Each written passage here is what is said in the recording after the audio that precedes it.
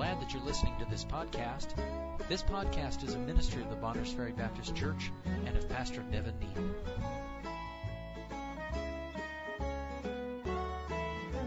All right, would you stand please with me as we read? We'll again read two places, 1 Timothy 6, 1 through 12, and then 2 Timothy 3, 10 through 17. 1 Timothy 6, 1, let as many servants as are under the yoke count their own masters worthy of all honor, that the name of God and his doctrine be not blasphemed. And they that have believing masters, let them not despise them because they are brethren, but rather do them service because they are faithful and beloved, partakers of the benefit. These things teach and exhort. If any man teach otherwise, and consent not to wholesome words, even the words of our Lord Jesus Christ, and to the doctrine which is according to godliness, he is proud, knowing nothing, but doting about questions and strifes of words, whereof cometh envy, strife, railings, evil surmisings, perverse disputings of men of corrupt minds, and destitute of the truth, supposing that gain is godliness. From such withdraw thyself. But godliness with contentment is great gain. For we brought nothing into this world, and it is certain we can carry nothing out. And having food and raiment, let us be therewith content. But they that will be rich fall into temptation and a snare, and into many foolish and hurtful lusts, which drown men in destruction and perdition. For the love of money is the root of all evil, which while some coveted after, they have erred from the faith, and pierced themselves through with many sorrows. Verse 11, but thou, what's he call him? O man of God, flee these things, and follow after righteousness, godliness, faith, love, patience, meekness. Fight the good fight of faith. Lay hold on eternal life, whereunto thou art also called, and hast professed a good profession before many witnesses. We'll stop reading for now in that chapter. Go over, if you would, then to 2 Timothy chapter 3. 2 Timothy chapter 3, very well-known passage of Scripture here, especially at the end of the chapter.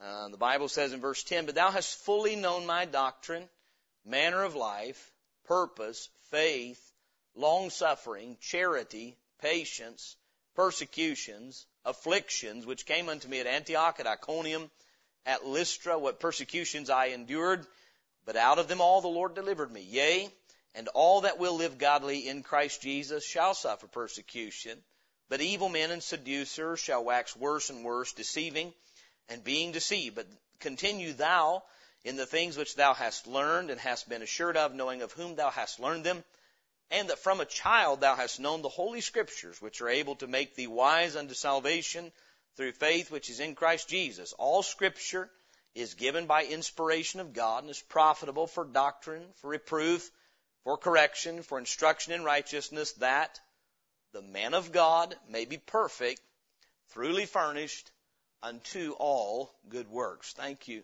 You may be seated. As I study between these two texts and the verses surrounding them where the term man of God is used, we're going to see 5 things tonight concerning a man of God that I believe are going to be characteristic of, but are also incumbent upon any man of God. When we say man of God, what do we mean? Well, I thought, for my own understanding, we hear that term of God. Immediately you're seeing a man that is affiliated with God, a man that is associated with God, but it's more than that. If I say the Word of God, what do I mean? I'm sorry? I mean the Bible, correct, but when we say the Word of God, we mean not the Word of men.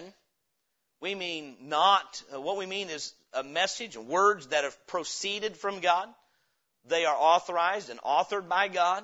We understand that they are words that belong to God, and I believe you can see the term man of God in the same sense.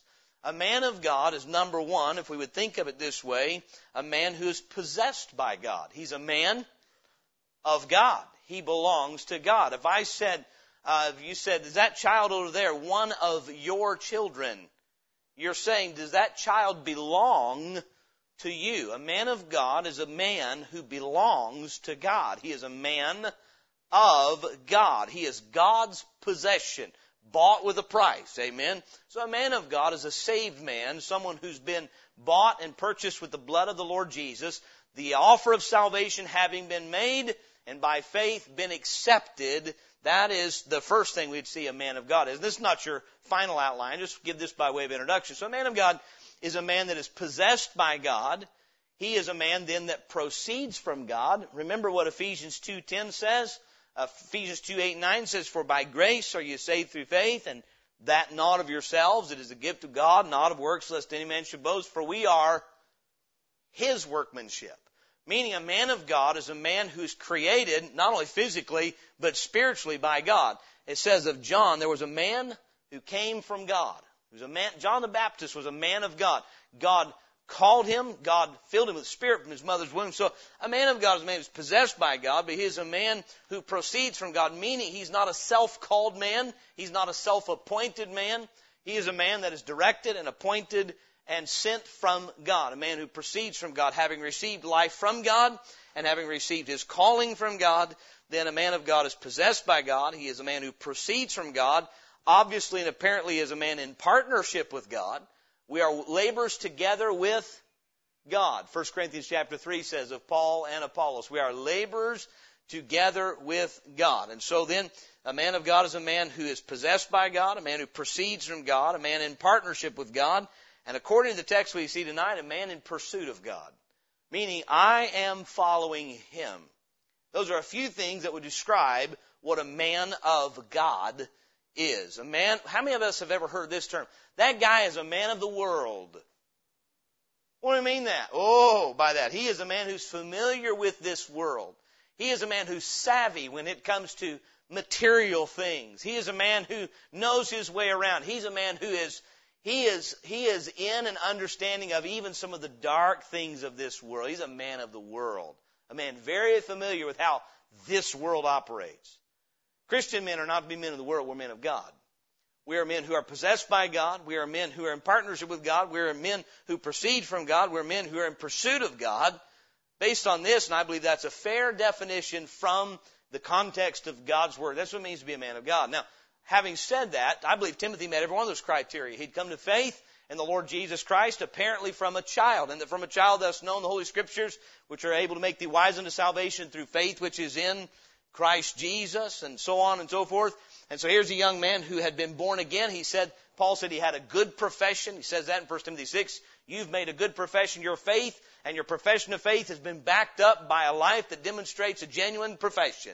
Timothy had a good confession, good profession of faith, one that had merit to it is what Paul is really dealing with. So here's a man who is called of God. Paul said of Timothy, stir up the gift that is in thee, which was given thee by prophecy with the laying on of the hands of the presbytery. Paul said, you're not only possessed by God, but you are called of God to the ministry. God's given you a gift to serve Him with. So Timothy proceeded from God, and certainly he was a man called to be in pursuit of God, follow after righteousness, faith, so on and so forth. So I believe those criteria that just laid out kind of defines what a man of God is, if you would.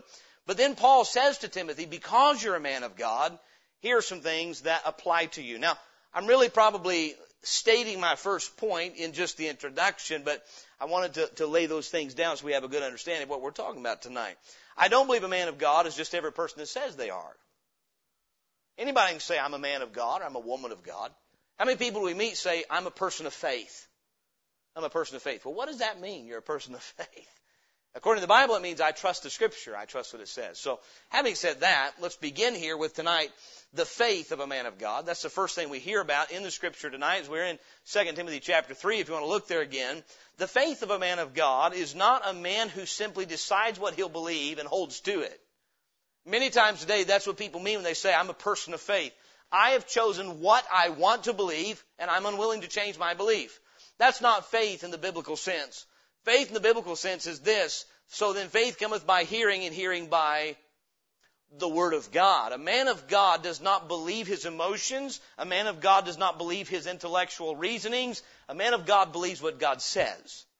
The faith of a man of God is biblical faith. It's Christ-like faith, meaning I will believe God over myself.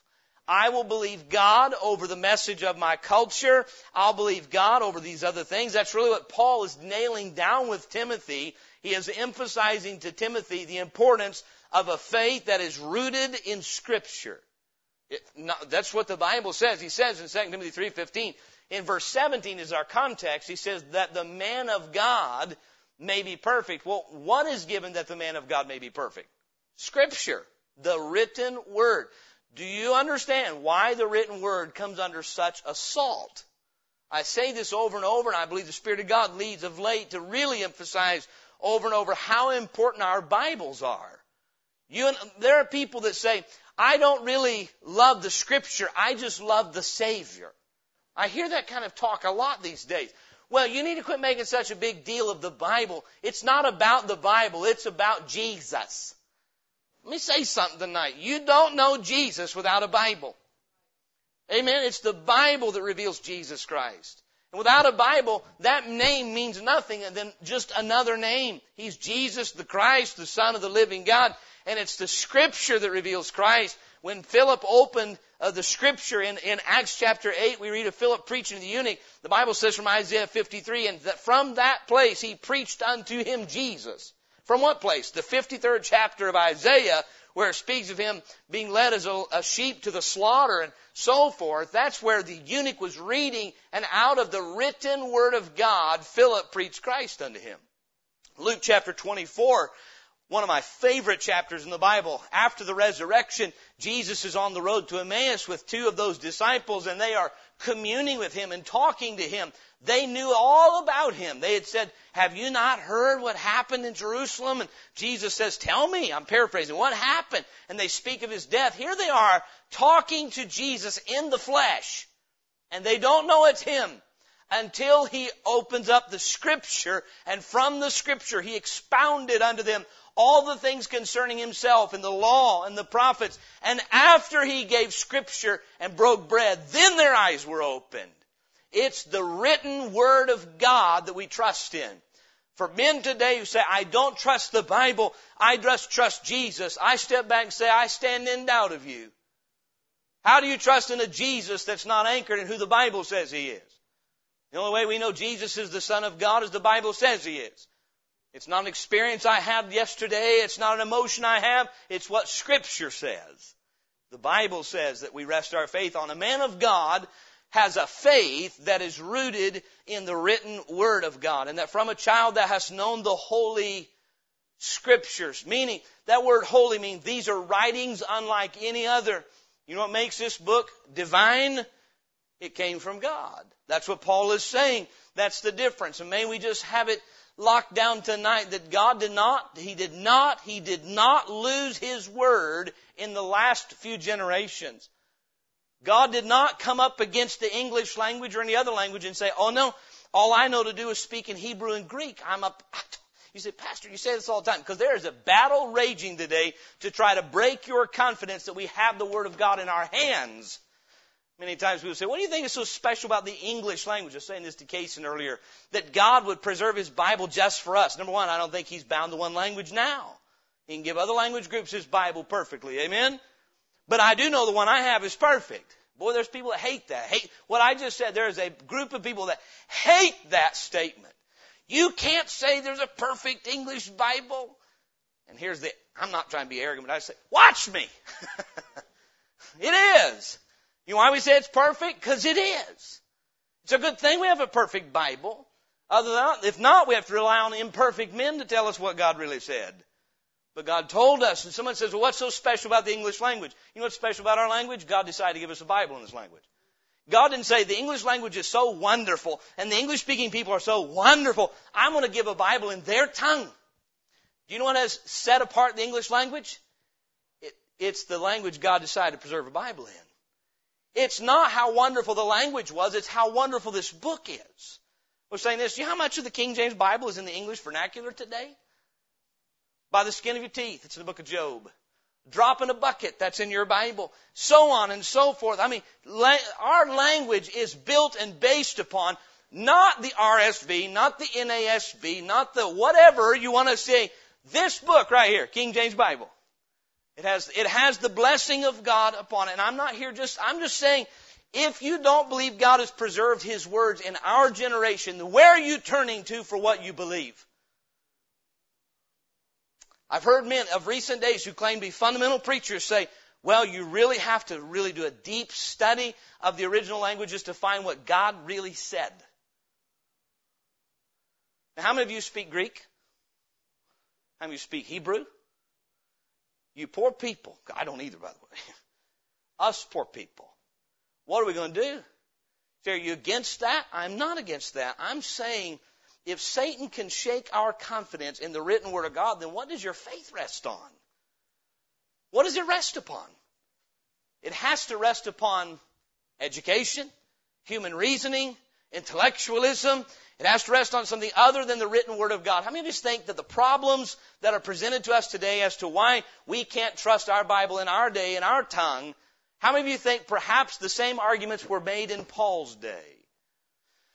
Why not? Do you realize the scriptures that Paul was referring to were almost as old as the scriptures that we're holding in our hands?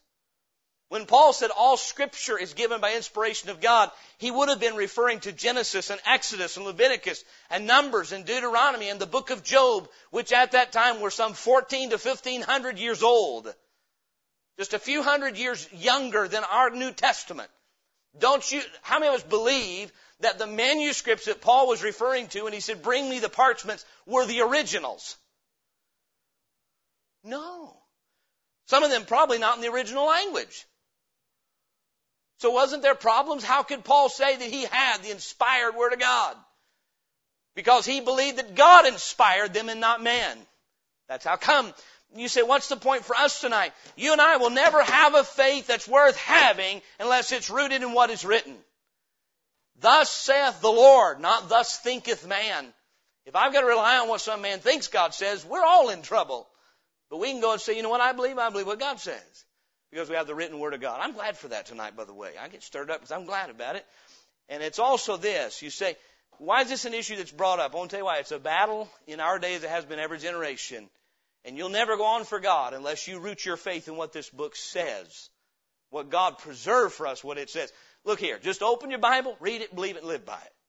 That's the simplicity. And have your heart open to it, and the Spirit of God will teach us by it. So the faith of a man of God, as we see in 2 Timothy 3:15 and 16, is rooted in Scripture, the holy writings. He says in verse 15, that from a child thou hast known the holy Scriptures, which are able to make thee wise unto salvation, through faith which is in Christ Jesus. What the Scripture will do is bring you to a relying and resting faith on Jesus Christ. Is that not what it says?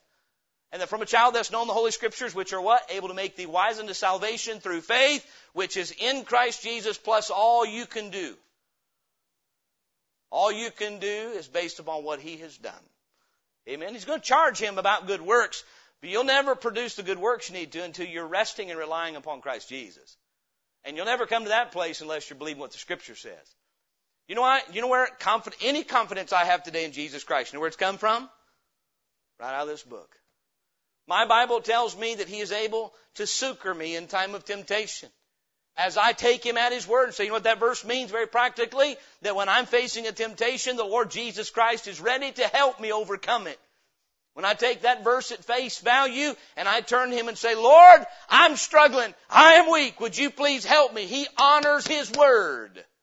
He is able to succor those that are tempted. Hebrews chapter 2, I believe it is, deals with that. And so the faith of a man of God is rooted in the written word, rooted in Scripture, that brings him to reliance and rest upon Jesus Christ.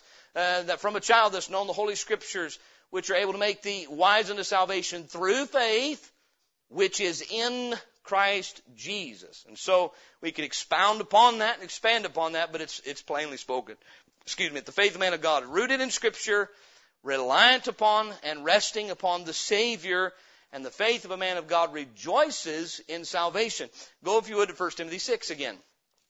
The word rejoice is not here, but when he says lay hold on eternal life, he is not talking about get saved. He just told Timothy he had a good profession. So he's not saying you need to get saved. What does he mean then? How many ever have told somebody, here's a concept you need to get a hold of? Meaning you need to wrap your mind around the truth of this. You need to get a hold of what God has done for you. I've been saying recently, over and over, that we as Christians live below our privileges. You know what I'm trying to say? Lay hold on eternal life. Get a hold of what God has done for you when He saved you and gave you eternal life.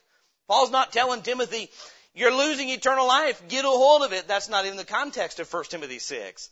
He's talking about being content and not being loving money and thinking that godliness is not the gain and so forth. That's the context. So he tells him in 1 Timothy 6 verse 12, fight the good fight of faith, lay hold on eternal life, whereunto thou art also called, and hast professed a good profession before many witnesses. The idea of laying hold of eternal life is the man of God gets a hold of what God has actually done for you.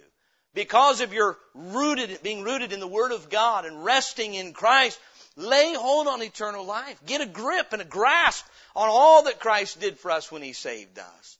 And that's what he's dealing with. 1 Timothy 6 is about getting a hold of the value of the eternal in contrast to the temporal. You know what happens when we do not reckon properly, as Romans chapter 6 says to do? We're to reckon ourselves to be dead indeed unto sin. If we don't actually estimate the proper value of eternity, you know where we'll set our hearts? On the temporary. We'll set our hearts on riches. That's why Jesus said, but seek ye first the kingdom of God and His righteousness, and all these things should be added unto you. You know, Paul's telling Timothy, if you don't lay hold on eternal life, the absolute assurance you're going to spend eternity with God and what Christ gave you when He gave you eternal life, you might be tempted to value temporal things over eternal things. So you lay hold on eternal life and fight the good fight of faith.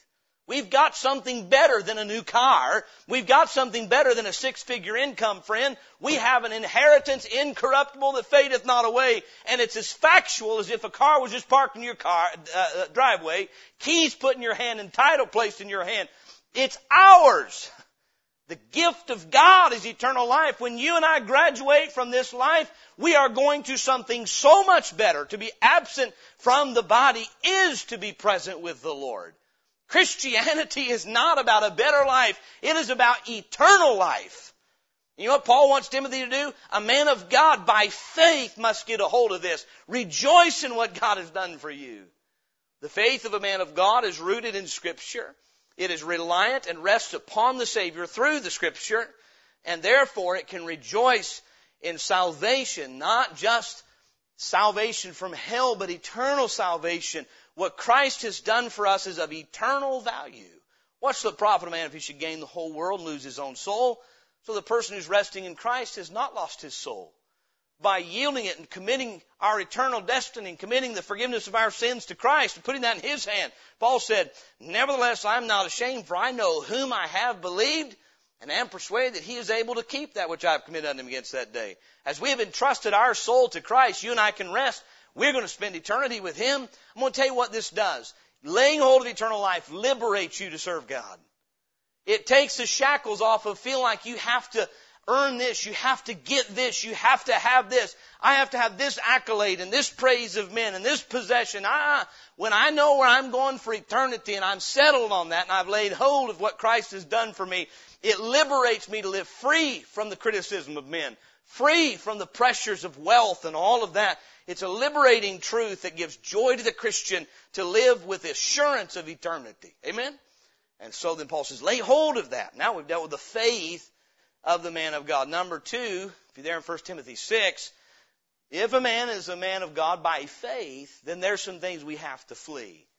The Bible deals with fleeing. So, if we've laid hold of eternal life by faith, then what is competing with that laying hold on eternal life? With valuing the eternal? Well, it's the temporal that does that. There's a constant battle in the mind of a Christian over what is actually valuable and what I'm pursuing. I want to ask you tonight, I want you to really think. I want you to try to, with God's help, answer this question. If you had to spell out tonight what you are pursuing in life, like this is what I want, this is what I want to get a hold of. If you had to spell out, this is my dream, this is what I want to be, this is what I want to obtain, this is the kind of person I want to become, and I'm especially, all of us included, but especially young people. If someone had to say, what are you pursuing? What is important to you? What would it be? What's important to you? Is it important to be recognized by others? Is it important to... I know we all know the right answer, but that's not what I'm asking for. I'm not asking for the right answer. I'm asking for the true answer. I believe if we could study our daily habits, we would know what we're after. What is it we make time for? That'll help us know what our hearts are set after. What is it that grabs my attention? Let me ask you this. If people that know you well were to testify, this is what they are really in love with, what would they say? I find this, the things I'm pursuing are the things I talk about. They're the things I want others to know about. The things that I am pursuing are the things that I take time to learn about. They're things that I take time to think about. Things that I spend money to obtain. These are things we're pursuing. Tonight, something has your heart's attention. And you need to know what it is, because there are certain things that get our attention and our affection, and instead of pursuing them, we need to flee from them. A man of God knows there are certain things that are a danger to him that will cripple him in serving God, because a man of God lives to please who? Because we're men of faith, we live to please God. Let me put it this way. We understand this in a marriage relationship. There are certain kind of women I steer clear of. You know why? Not because I'm afraid of my wife, because I love her. I don't want to damage our relationship. So I stay as far away from those kind of people as I can. There are certain kind of places and there are certain kind of things in order to preserve a good relationship with my wife. More than anything, I want my wife to trust me. I want her to know that I will look out for her best interest, that she doesn't have to worry about me hurting her. I want to daily earn her trust, because that is a basis of love. And because I care about my wife and our relationship, I safeguard that. And there are certain things I don't say, we have such a strong relationship, I can hang out with other women all the time. It doesn't matter what kind of character they are. We have such a good marriage, I don't have to worry about it. That'd be nonsensical, wouldn't it? Because of our marriage, there are certain things I'm going to flee from. There are certain things as men of God we got to flee from. Meaning it is so dangerous that if you don't avoid it at any cost, it will captivate you and destroy you. The Bible says in Proverbs 22 verse 3, a prudent man foreseeth the evil and goes right on by it because he's strong.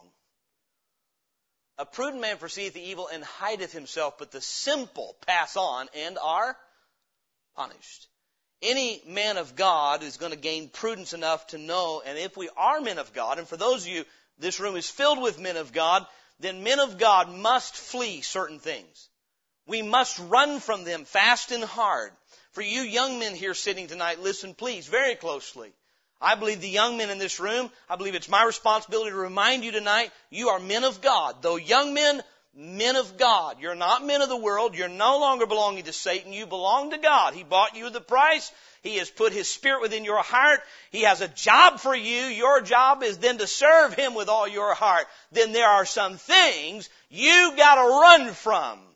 And today, in the world we live in, they're available at the end of your hand wherever you want them. So you're going to have some safeguards in your heart and flee from some things. Let's look at what those are.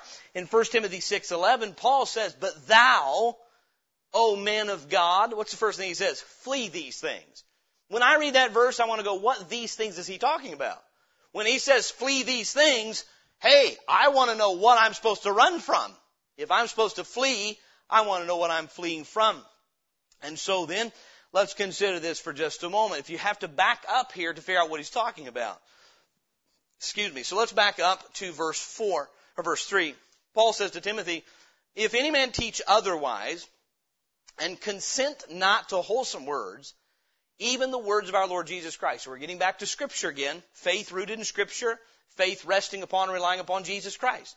So if someone's teaching something contrary to the words of our Lord Jesus Christ, and to the doctrine which is according to godliness. So if a doctrine is not harmonious with godly living, that's what according to means. If there is a doctrine that is not harmonious or in accordance with godly living, it's not right. That's why much of what's being peddled off as grace today is not of God. They're using Bible terms and teaching devilish things. So it's got to be according to godliness. Verse 4, he is proud. The person that refutes the words of Jesus Christ and has a doctrine that's not according to godliness, he is proud. That's one of the things we've got to flee. Knowing nothing but doting about questions and strifes of words whereof cometh envy, strife, railings, evil surmisings, perverse disputings of men of corrupt minds, and destitute of the truth, supposing that gain is godliness. What's Paul say? From such, withdraw thyself. That's another term for flee. Get away from them. All right? So from such, withdraw thyself. But godliness with contentment is great gain. For we brought nothing into this world, and it is certain we can carry nothing out. And having food and raiment, let us be therewith content. But they that will be rich fall into temptation and a snare, and into many foolish and hurtful lusts, which drown men in destruction and perdition. Perdition has to do with danger and destruction.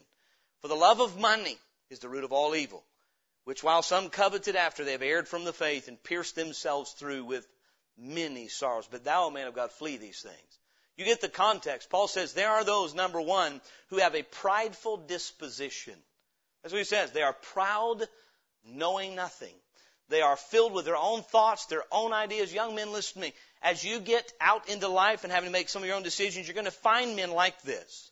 Men who spout off, I think, and they're going to propose an idea to you that is going to be in conflict with what Jesus Christ said, and you're going to have to make a decision, and I'm going to listen to that guy, or am I going to listen to the Word of God?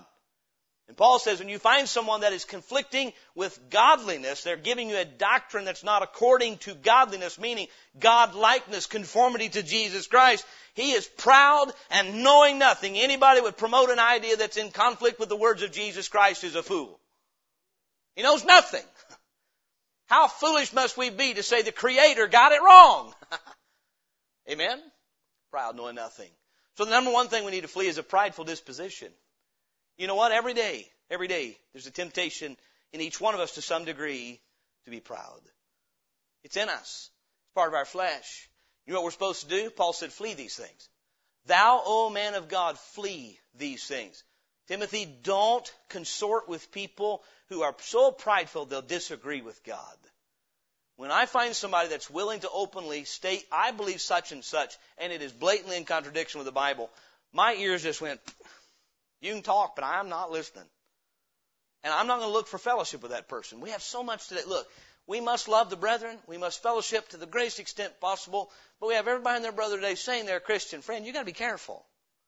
You have people that are going to influence you. And so Paul's telling Timothy, he said, there's people with a prideful disposition. You flee these things. When you find someone like this, withdraw yourself. Don't hang around people that like to argue about the Bible instead of believing it. I want to say that again.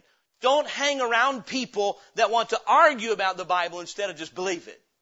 Your Bible was not written to give something to argue about. Your Bible was written to teach you how to be faithful and godly and live for Christ.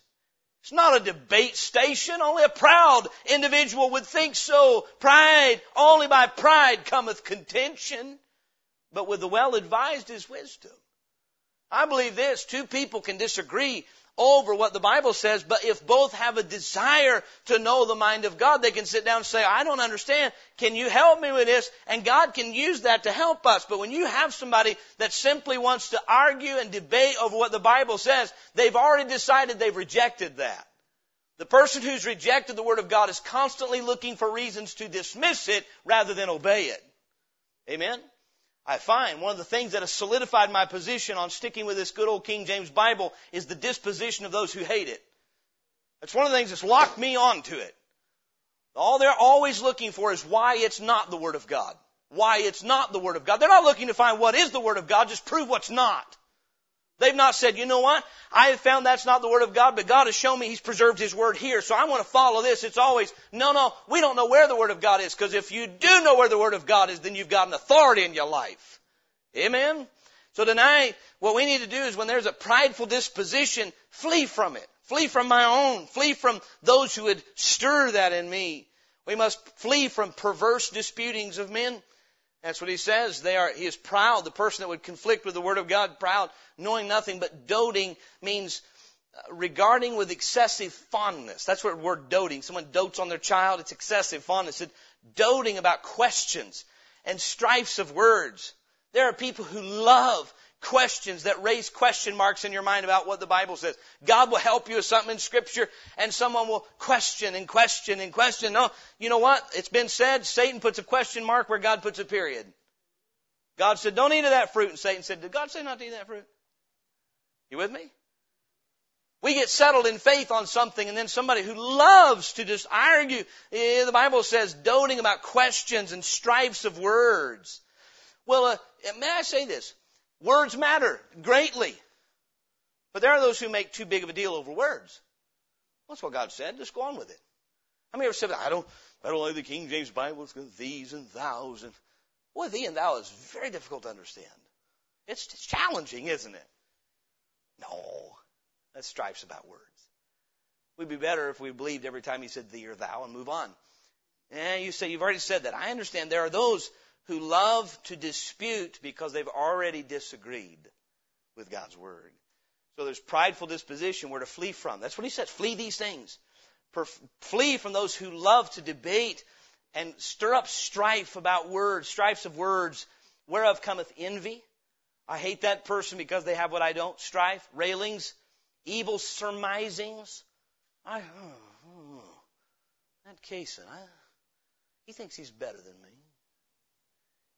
Yeah, he's just stuck on himself. You with me? Evil surmisings. I surmise.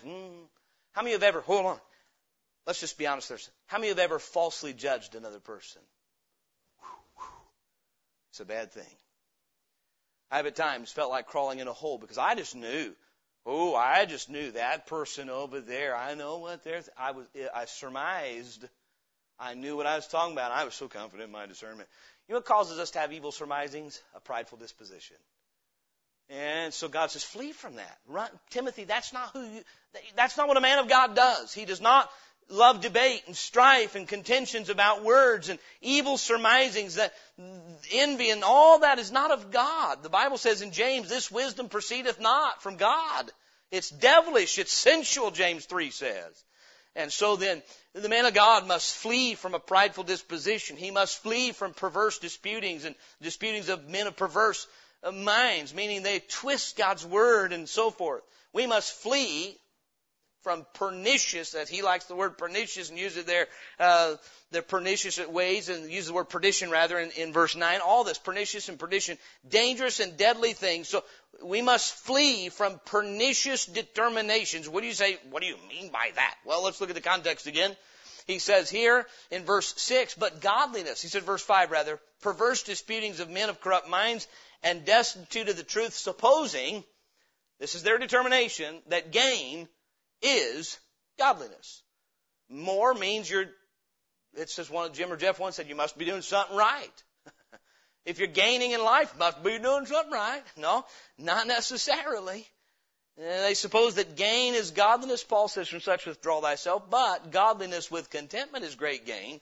For we brought nothing into this world, and it is certain we can carry nothing out. He's getting Timothy focused on eternity. Don't think about what you have. Think about what you're going to have when you leave this life. Think about what you can take with you into eternity. He said, having food and raiment, let us be there with content.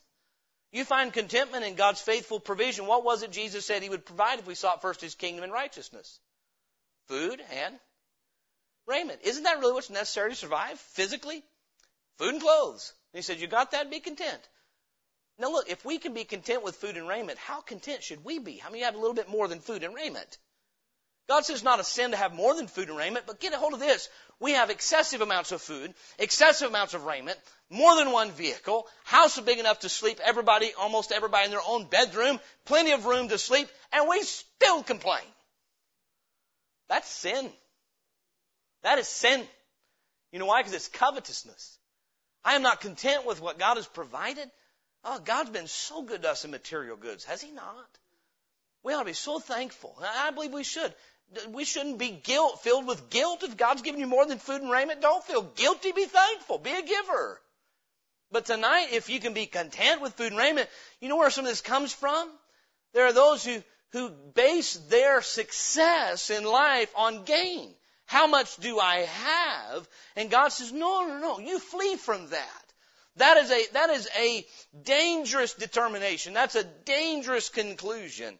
1 Corinthians 6:18 deals with another perverse determination that we're to flee from. I need to throw this in here. It's not mentioned in this text, but a couple of times in God's Word, we're told to flee some things. 1 Corinthians 6:18 says, flee fornication. Every sin that a man doeth is without the body, but he that committeth fornication sinneth against his own body. A man of God flees the love of money. A man of God flees lustful pursuits. He flees from that which he is not strong enough to overcome by way of temptation. For young men here tonight, can I give you some counsel? If you don't want to get caught up in filthy living, stay away from what opens the door.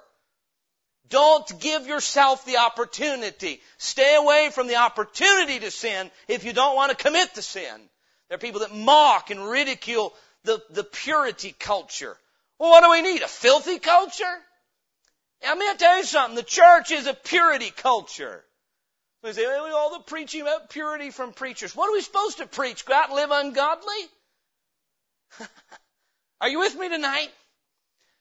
Tonight, a man of God flees the love of money. That's what the Bible says in 1 Timothy 6. And by the way, the same thing that fuels the love of money is the same thing that fuels fornication. Lust. It's all about my pleasure, my happiness, me getting what I want, but not the man of God. The man of God is not pursuing what he wants. The man of God is pursuing what God wants. You say, well, am I a man of God? If you're saved, are you God's possession? Are you God's workmanship? Are you called to serve God? Then you're a man of God. Then you know what we need to do? The man of God must flee some things. Meaning run for your life. When you sense the love of money creeping into your bosom, run. You run to God's Word and read 1 Timothy 6 and claim it and live by it. And you know, young man, if you start to love money, it'll destroy you. The love of money is the root of all evil. Money, not. The love of it, yes. It is. You think about every vice in our country, and it is fueled by what? The love of it. You know why we can't shut the abortion industry down? Because it is too wealth-producing for too many people. There are people that officially take a position of pro-life, but they are secretly getting rich on their pro-death benefactors. You with me? Christians, you know why a lot of Christians can't conquer it? Because they're believers that are men of God and women of God and love money too. Believing that gain is godliness and that money will answer our problems.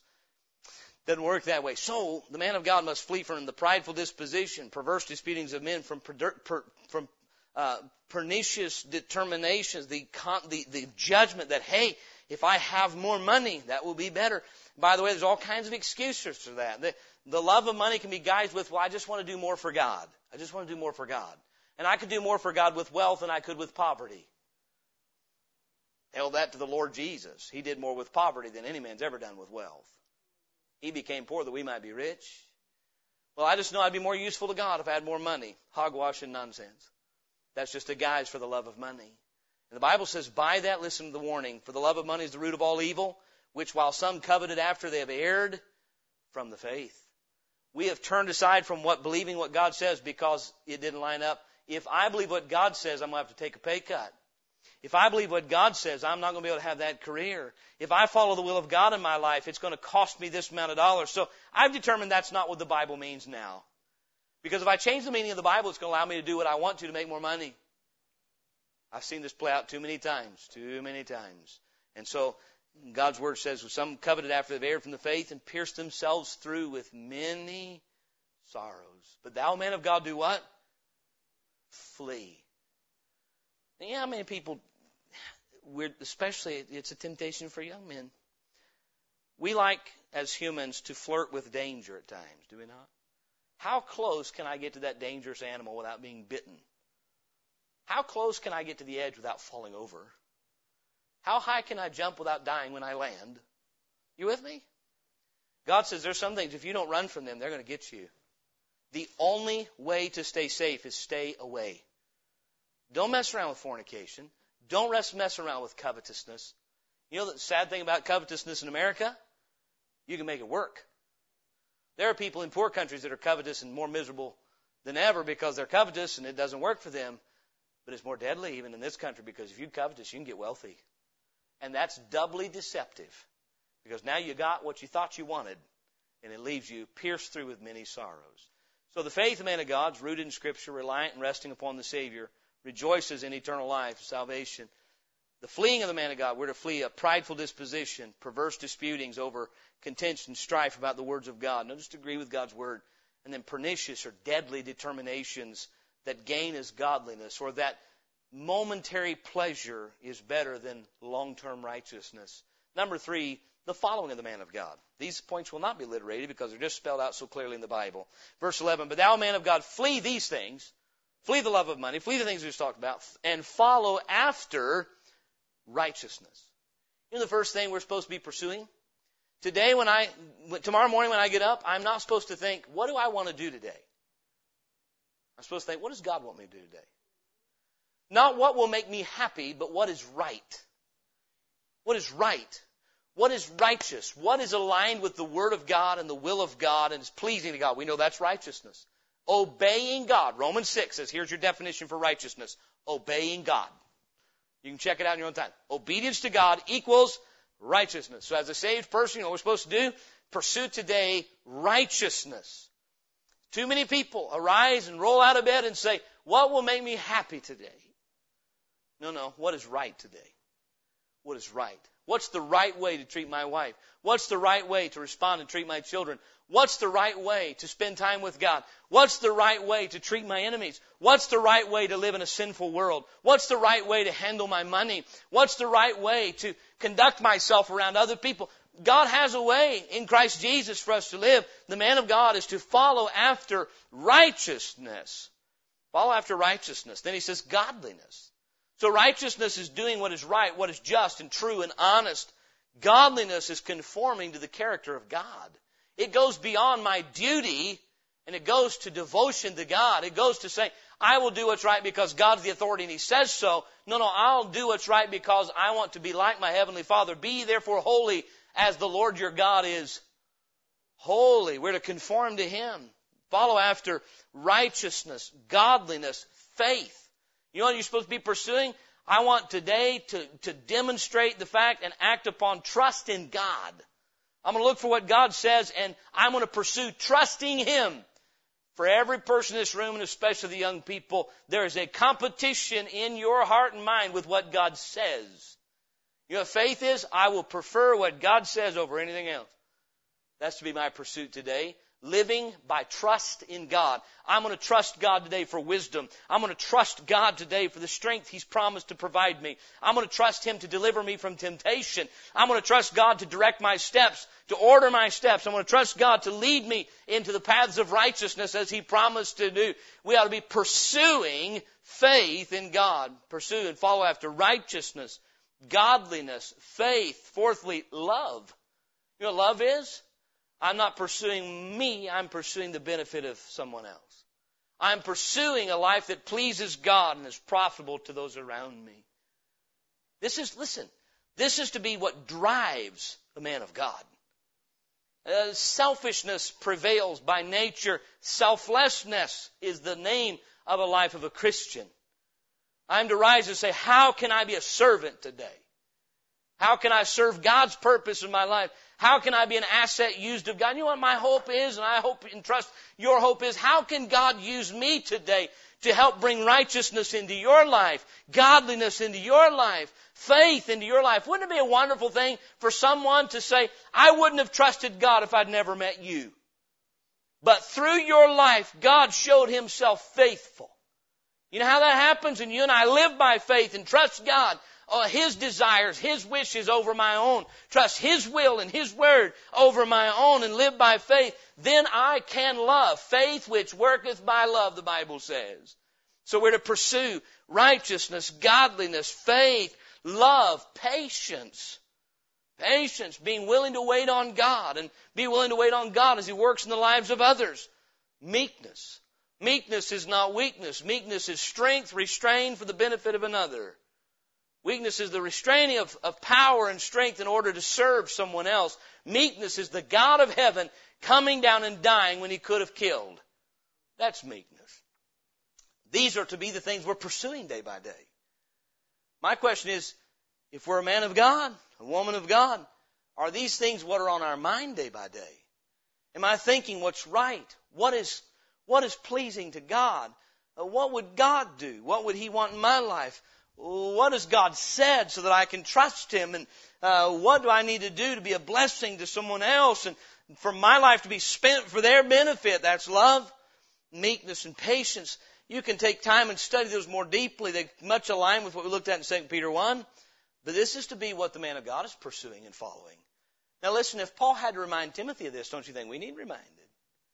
Flee these things. Flee the love of money. Flee these sensual passions and prideful disposition and follow after righteousness, godliness, faith, love, patience, meekness. That's the following of the man of God. Fourthly, and we'll move quickly through these last 2 points, the furnishing of the man of God. How do I get furnished to do these good things I'm supposed to do? 2 Timothy 3:16 and 17, we know 16 so well, but we need not miss verse 17. All Scripture is given by inspiration of God and is profitable for doctrine, for reproof, for correction, for instruction in righteousness. Why? That the man of God may be perfect. How many of you are listening to the message tonight and go, I got some work to be done? Now, if everybody's got it straight, then let's go back and start over. We all have some work to be done. If not, we're perfect. Paul said himself, I count not myself to have apprehended, as though I'm not already perfect. Meaning I'm not complete, but I follow after. Isn't that what Paul said? If by any means I may apprehend that which I'm apprehended for, Philippians chapter 3, verses 13 and 14. So tonight we're not perfect. Well, how can I go from where I am to what God wants me to be? How can I go to being a person that's living by faith, a person that is godly? I believe I'm a man of God, a woman of God, but I'm not what I ought to be. How do I get from where I am to where I'm supposed to be? All Scripture is given by inspiration of God and is profitable for doctrine, for reproof, for correction, for instruction in righteousness, that the man of God may be perfect. Do you know why your adversary wants to keep you out of this book? Because this is how you go forward in the will of God. Young person, listen to me. Learn to love your Bible. If you've got something keeping you out of your Bible, pitch it. Say it's harmless. It's a sinless book. If it's keeping you out of your Bible, it's wicked. I don't care how harmless and innocent it seems. If you've got something killing your appetite, and I know who I'm preaching to tonight, so hear me. You got something that's stymieing your appetite for this book, you better examine that thing. If you've got something that's grabbed your interest and grabbed your affection and you're seeing your love for the Bible decline, you better do an inventory check and find out what's stealing your affection for God. Because you're not going to be able to serve God without a love for Scripture. The Bible says it's given that the man of God may be perfect, thoroughly furnished unto all good works. You realize God has given you everything in the pages of this Bible that you need to establish you and equip you to do all He's called you to do. God's called you to be a godly young person. Your Bible has what you need to perfect you in that. You say, my obedience and honor of my parents, not perfect. You need your Bible. It'll equip you. You'll find in Christ Jesus all you need, but it's going to come through the pages of Scripture. For doctrine, for reproof, for correction, for instruction in righteousness, that the man of God may be perfect. So it has to do with your character. Your character. You know why our conduct's not what it's supposed to be? Because our character's not what it's supposed to be. Perfect has to do with what we are. Thoroughly furnished unto all good works has to do with what we do. You know what the Bible will do? It'll change your character and it'll change your conduct. Who's this for? Is it for men of the devil? No, it's for the man of God. God understands you can be a man of God, but you're not perfect. So He gave us the Bible to thoroughly furnish us unto all good works. Are you getting what God's saying? Perfect means complete, everything you need. Thoroughly furnished means lacking no part. You have been completely equipped unto all good works. So the Scripture is given, and you know what? We need to approach it with, what does God have for me today that will equip me to do what God wants me to do and to be what God wants me to be? Finally, we see not only the faith of the man of God, the fleeing of the man of God, the following of the man of God, the furnishing of the man of God, but fifthly, number 5, the fight of the man of God. 1 Timothy chapter 6. We've dealt with tonight a conflict between the flesh that craves sensual appetite and is prideful and contentious and wants wealth. And God says, no, not for the man of God. Flee those things. Follow these things. How many know it's just that easy? You just find your sensual passions. No, I just run for those and I just follow this. No, there's a fight. Notice what it says, 1 Timothy 6:12, verse 11. But thou, O man of God, flee these things and follow after righteousness, godliness, faith, love, patience, meekness. Verse 12, fight the good fight of faith. We're going to take that phrase and break it down. Number one, fight. I say this, and I think it needs to be said. Many battles are not won because they are not fought. How many remember reading about Ahab in the Bible? And the Assyrian army came, and the king came and said, hey, we're going to come in and take anything. We're going to take your wives, your children, yada, yada, yada. And Ahab says, okay. Do you know why Ahab didn't win that battle? He wasn't willing to fight it. I don't like her anyway. Come please, take her off my hands. I don't blame him. Somebody said, I'll take Jezebel. I'd say, you can have her. I'm going to take her kids too. Please, get them too while you're at it. No, he was fine. You can have my family. I won't fight for them. In the book of Nehemiah, there were those who wanted to come and overtake their families. The Bible says every man fought. Fought. You know what a fight is? It is a willing, purposeful opposition of someone who wants to overcome your life. May I say this? You will not beat the devil by not resisting him. The Bible says, submit yourselves therefore to God. Resist the devil. You got to fight him. You got to pick up the Bible and say, I just thought this, and I know that's not true based on the Word of God. So the Word of God says this. Fight means an active, willing application of strength in opposition to something that wants to overtake me. We have to fight. The Christian life is a fight. But here's the wonderful thing. You have the strength to win. God's given you an armor in the Lord Jesus Christ so that you cannot be overcome. But you'll not win a battle you do not fight. Fight. Number two, the good fight. Make sure you're fighting the right fight. A lot of people are fighting today, but they're fighting the wrong enemy. How many ever studied the men of Ephraim in the Bible? They were constantly fighting their brethren. They were mad at Gideon. You went to battle without us, and they're ready to kill Gideon for fighting the enemy. Makes me think of some in our day. We don't like the way you're fighting, so we're going to fight you. No, hey, fight the good fight. Meaning fight sin. Fight Satan. Fight the lies of Satan.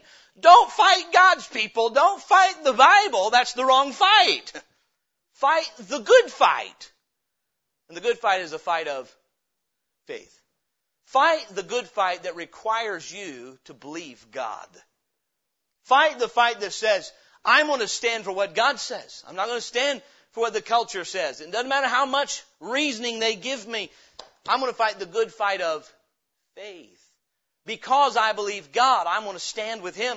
I'm going to take God's side. This is the victory that overcometh the world, even our faith. I'll say this, you'd be shocked at the forward progress you'll make when you say, God said it and that settles it. I'm not going to think about anything else that's outside of what God said. I'm going to cast down every imagination that exalts itself against the Word of God. I'm tempted to believe in evolution. I'm not going to. That is in direct conflict with what God says. I will not entertain that thought. It's called fighting the good fight. I'm tempted to believe that being immoral might be okay in my situation. God says, no, let it not be once named among you. Fight the good fight of faith. To fight the good fight of faith, you have to fight with the shield of faith. You have to fight with the Word of God and the helmet of salvation and the gospel on your feet. But the first part of that is fight. Number two, the good fight, and it must be fought by faith. Tonight, you know what? We have a lot of men of God in this room. We need men, particularly I'm speaking to males, who are men of faith in the Scripture, in the Savior. Men who will flee evil. Men who will follow righteousness. Men who will get in the Bible and get equipped for the works that God has called us to do. And men who will fight the good fight of faith. But it's equally true of the young ladies and the women in this room. This applies to people of God. And so tonight, men of God are men of faith. Men who flee, men who follow, men who are furnished, and out of that, men who fight the good fight of faith. Amen? Amen. I hope this is very practical tonight. But I'll challenge us. And if we're here tonight and you say, you know what? I know what I ought to be. You might say tonight, I don't know if I'm a man of God. You need to answer this question. Do you know you're saved? Do you know you're saved? Then you're a man of God. Paul didn't say, Timothy, try to be a man of God by faith and following and fighting. He said, thou man of God. You are a man of God. Therefore flee. Therefore follow. Therefore fight and be furnished because of who you are. Tonight you're saved. You're a child of God, a man of God, a woman of God. Then the fight is for us. The furnishing is for us. The fleeing and the following, it's applicable to us.